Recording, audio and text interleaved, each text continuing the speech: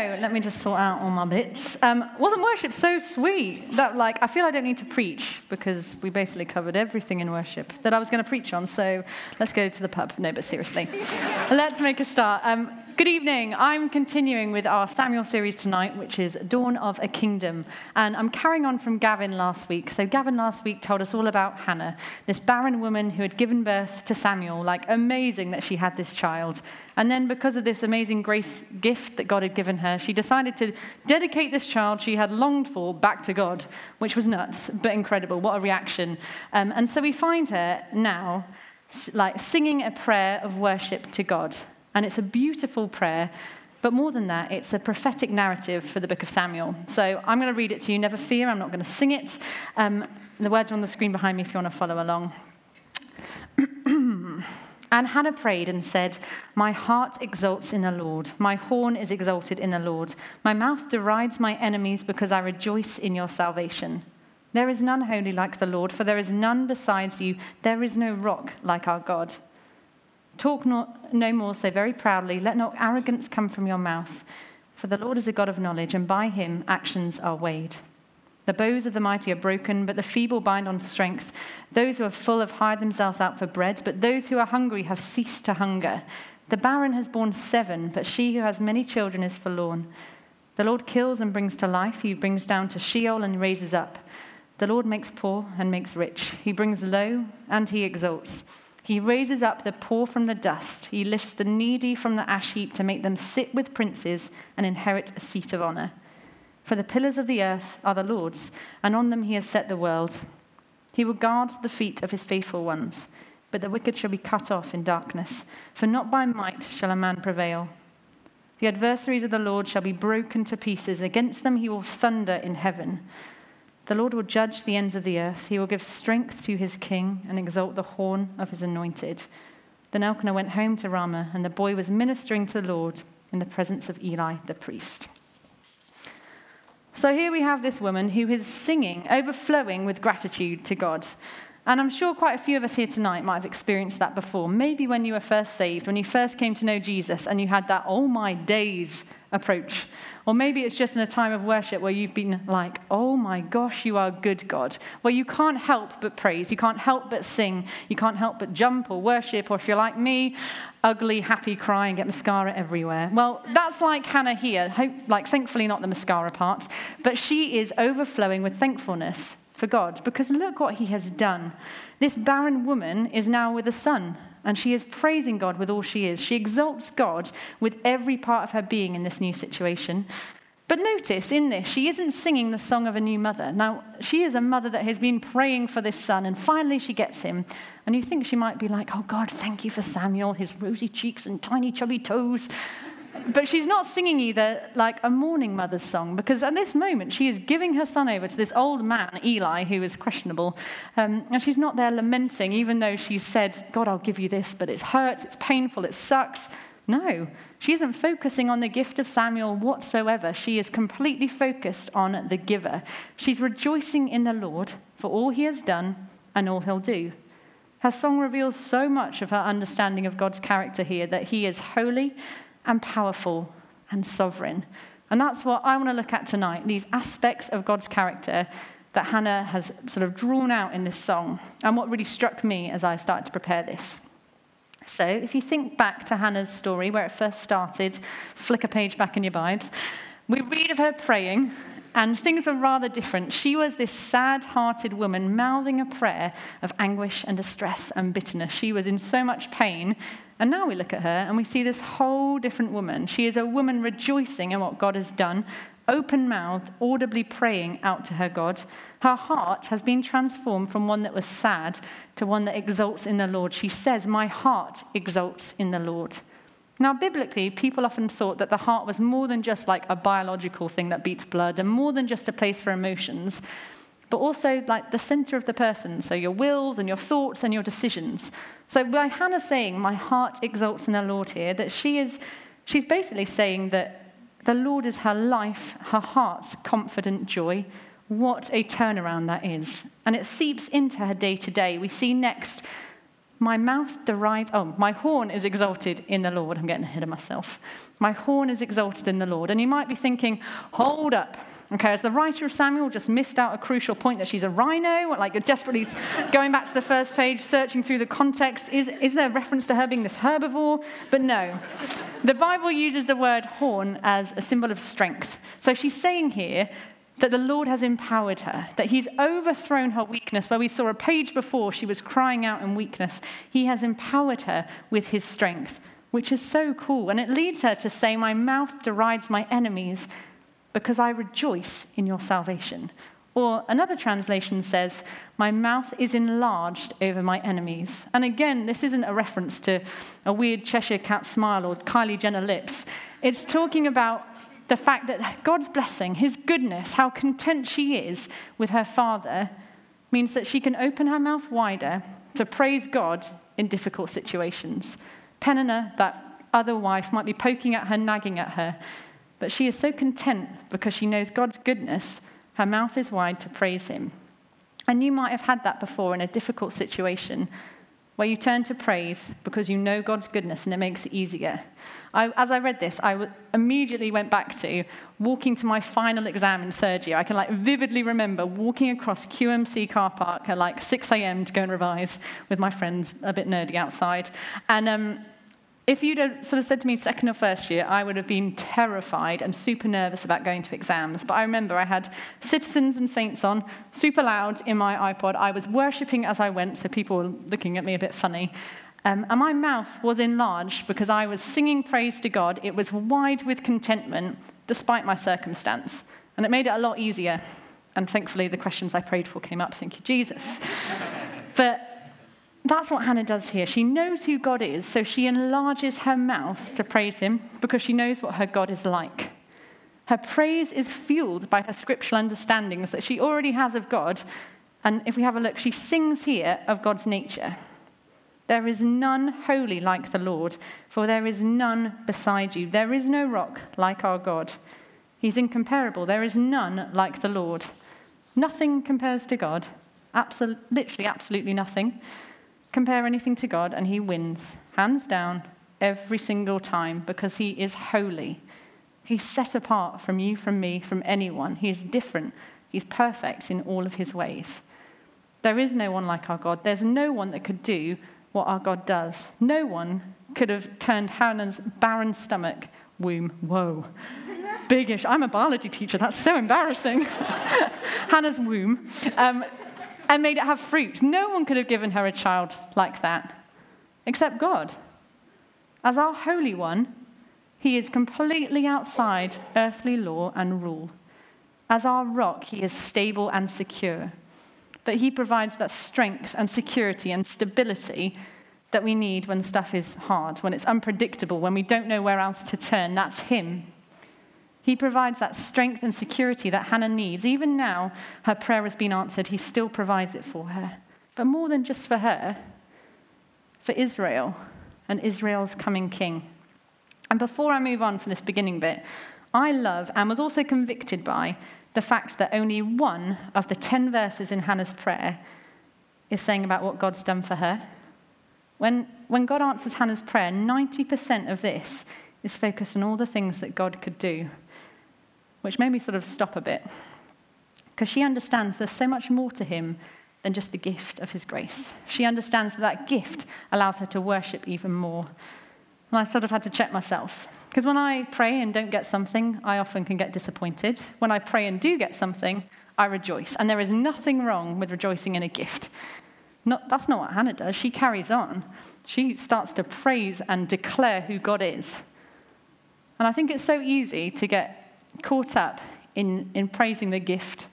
So easy to do that tweet, that Instagram, that hashtag blessed about the gift and move on. And that's not what Hannah does, although she is hashtag blessed. She does so much more, because that gift is a window into what the giver can give us. It's just a tiny, tiny snapshot of gifts he's already given us, of what he can give you. Because when you really needed a gift, he really gave you Jesus. So Hannah reminds me right here and convicts me and encourages me and challenges me to thank God for the gift, but to then look to the giver. 10% on the gift, 90% on him. And Hannah uses that experience to sing about all the things that God can do. Her praise turns these series of like insane fortune reversals, like nuts things, lives changed, and they express so much about God. He's holy and wise and just and powerful.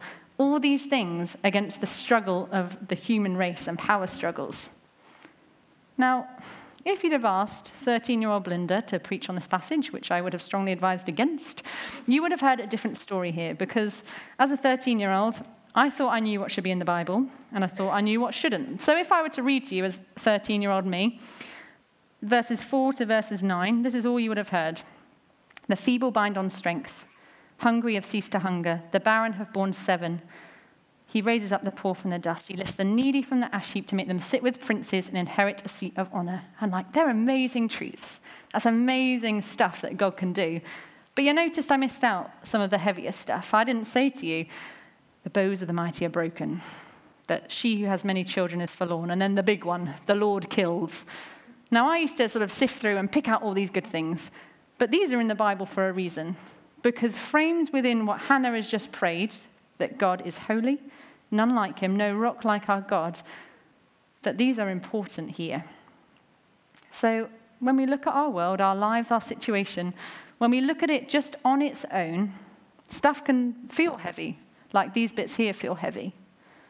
That you can feel downcast if stuff sucks. Like John was saying at the moment, America, oh my days. I've got a lot of American friends, and my Twitter, Instagram, Facebook, whatever, is absolutely full of people who feel that this situation is really, really heavy and not okay. It's one of the biggest reversals that we've seen in the West, like politics, for as long as I can remember, mainly because I'm fairly young and I don't follow much politics, but that's that. And we see Obama moving to Trump. Now, I liked Obama. Like I said, I don't know much about his policies. I love that he was humble and fun, and I love that he did a mic drop after a speech. I aspire to do that. I can't really do that with this one. I feel I'd be told if I rip it out my hair. But I thought he was great. Now, Trump, on the other hand, not a huge fan of his hair or his walls or his current policies that are going on. But there he is, and he's president. And if I look at that on its own, that seems pretty pants, doesn't it? And that's what a lot of my friends are posting, although I've chosen perhaps nicer words to use. But if I were to frame this reversal, this raising of a leader, this change, the way that Hannah has framed this in her song, and used the character of God, his holiness, his incomparability, is that a word, ? The fact there is no rock like our God. If I'm to use that to frame this change, then I should feel a little different, because he is the God who's in control. It says here, for the Lord is a God of knowledge, and by him actions are weighed, not by me, not by you, not by powers above us, but by the very power above us, by God. It is him that weighs these things. He's the one that can raise and lower. He's the one that can appoint leaders or get rid of leaders. It's him. He's in control. He is outside our earthly rules. It's him. So who am I to say what's good and what's bad? Who am I to pick and choose? Now, as a 25-year-old woman, I don't as much, but pick and choose out of the Bible what I think should be in there, what I think shouldn't. Because the Lord does kill or bring to life. We know his actions are just and right in their purest form because he's God. Even if they don't meet my expectation, your expectation, meet social norms. Because who else other than God can see every single heart's motive? Who else knows exactly what's going on but him? There's no one. He can see the rich and the proud and the arrogant. He can see the poor and the weak and the humble. And he alone can judge them because he alone is perfect and holy. The result of that judgment might mean that present weakness doesn't last forever, or it might mean that present prosperity, power, presidency will fall. But his power and his position and his presidency over the entire earth is the incomparable thing. The only thing we can boast in is him. With him, strength doesn't depend on our position, our arrogance, whatever it might be. It's his strength, not our strivings, that prevails. It's him, always him. So do you know what? He can give and take life. He can humble and exalt. It sounds heavy, but who else is like our God that could do that? Who else can see everything but our God and can do that? Who else can turn social norms on their head? And if there's anyone to talk about turning social norms on their head, it's our Hannah, isn't it? Not Hannah here, although you might have some great stories about that, Han. But Hannah in the Bible, she was a childless wife, and now she has a son. She was the object of mockery, and now her rival can laugh at her no more. She was bitterly distressed, and hey, now she's full of joy. God turned her life around. He empowered this weak woman and filled her with his strength and faith. Hannah's misery and barrenness was not unchangeable. And she turns her song here, her prayer, to her own experience, where she says, "The barren has borne 7. Now, I read a few commentaries, and it sounds like a lot of people think Hannah had only 6 children. I say only 6, but I don't know if I could pop out 6, but well done, Hannah. 6 children. She doesn't have 7. And the reason it refers to this number 7 is because 7 is a biblical number for like the perfect or the ideal. But the commentaries say, even though she only had 6, the fact that she is saying the barren has borne 7 almost implies that with the gift of one son, Samuel, she feels that God has already made her like complete, that the gift he has given her is perfect, which is so cool, isn't it? That this one gift that she got, she feels is perfect. He took nothing and made it into something. Or for Hannah, he took nothing and made it into perfection for her, the ideal, the ultimate, which is so cool. And there's another time that God took nothing and made it into something, which was the cross. In Jesus' life, we see fortune reversals like no other. Because he came down from heaven and was confined to man. And by worldly standard, I'd say that's a pretty big step down. He was a king, and he was completely humbled riding on a donkey, walking on palm leaves. He was sinless, yet died a sinner's death. The humiliation of the cross. But hey, because of that, he opened a gateway into the most insane reversals for us that you can imagine. Because I was once weak, and now I can do all things through Christ who gives me strength. I was once poor with nothing of lasting value, and now I have the riches of heaven, which is nuts. And even more, I was once dead in my sin, and now I have life and life to the full. Like, isn't that crazy? That he gives life, new life, honor, and dignity. He lifts the needy from the ash heap to make them sit with princes and inherit a seat of honor. If you know Jesus here tonight, then you are part of this. You are a royal priesthood and a holy nation. That I can stand here tonight, that I was once a sinner and dead. I'm still a sinner, but now I'm a citizen of heaven because of him. That's a life changed completely on its head, because he is sovereign, he is good. He's amazing. And you know what? He doesn't stop there, does he? He doesn't only lift us, but he makes us strong. His grace is sufficient for us. His power is perfect in our weakness. He uses our trials and our tribulations not only for our good, but for his glory. Doesn't always feel like the good's coming in the trial, though. I'm sure if you asked Hannah when she was mouthing that prayer, she probably didn't feel like it was that good. And sometimes it doesn't feel like God is sovereign. Sometimes it can feel like you just don't know what's going on, and nor does he.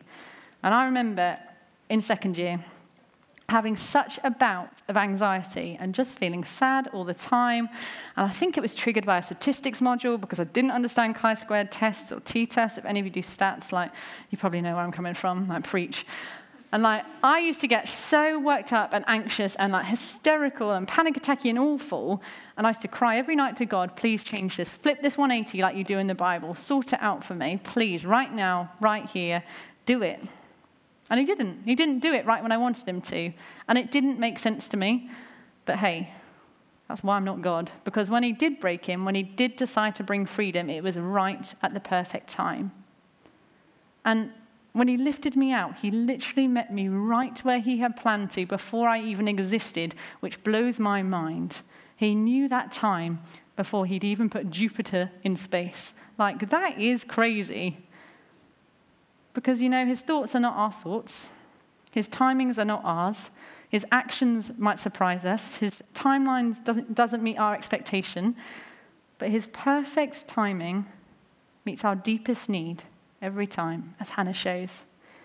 So when stuff goes wrong, when you're in a situation that is just rubbish, when IS takes new ground, when a disconcertingly orange president is elected, when the very earth shakes, we don't need to worry, to strive or try and do things in our arrogance or pride, because the earth may shake, but it's set on his pillars.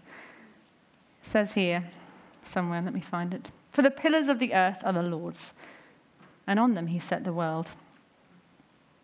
So the earth may shake, but it's on his pillars, and trust me, they do not move. Rulers and powers in this world are but a smouldering wick compared to our sun. He guards the feet of the faithful. He judges the ends of the earth. He is seated on his throne in heaven because he has won, he is victorious, he is sovereign. And now, just to finish, let's bring it back to Hannah, this amazing woman, but this normal woman, like you, like me, longing for a child. And she was used as a turning point in the dawn of a coming kingdom, because she knows there's nothing that God cannot do. She knows his power and his reign. She declares truths that she knows. She declares a testimony of a life changed. She's awakened her soul to things that she already knew, and she uses this to extend it into prophecy about what God will do. Right here at the end of her song, she drops this prophetic bombshell out of nowhere. The Lord will judge the ends of the earth. He will give strength to his king and anoint the horn of anointed. You're like, is it a minotaur? Is it a rhino? Are we doing this again? A king's coming. Hannah wasn't to know this. She was just a woman handing over her son. But yet she's singing about a coming king. It's not like there's a prince waiting to be crowned that she knows about. No, she just plops this in. A king is coming to rule over a kingless nation. And he's going to be picked by God to rule. And I honestly believe, because of everything that Hannah's been through, her testimony, everything that she's sung about here in this passage, these reversals from good to bad or bad to good, the fact that God can flip it 180, because of all of that, by the time she ends up in this realm of prophecy, that she just has this sense that God's going to do the same for her nation. That she believes that the things she's singing about will be true for her nation's story, that, hey, maybe God can turn Israel on its head. That maybe God can lift it from the ashes and give it new life. What an amazing way that God breaks that news. Because we see the prophetic song coming from the lips of a woman. A reflection of God giving power to the powerless. Hannah, once powerless, now empowered by God. A foretaste of Israel's story. Currently powerless, but soon to be empowered by an anointed king. It's like he planned it, isn't it? God's going to bring back order to chaos. He's going to turn Israel on its head, just like he did with Hannah. Ro, do you want to come up? But that's not the only king that Hannah's song could be pointing to, although that's exciting enough.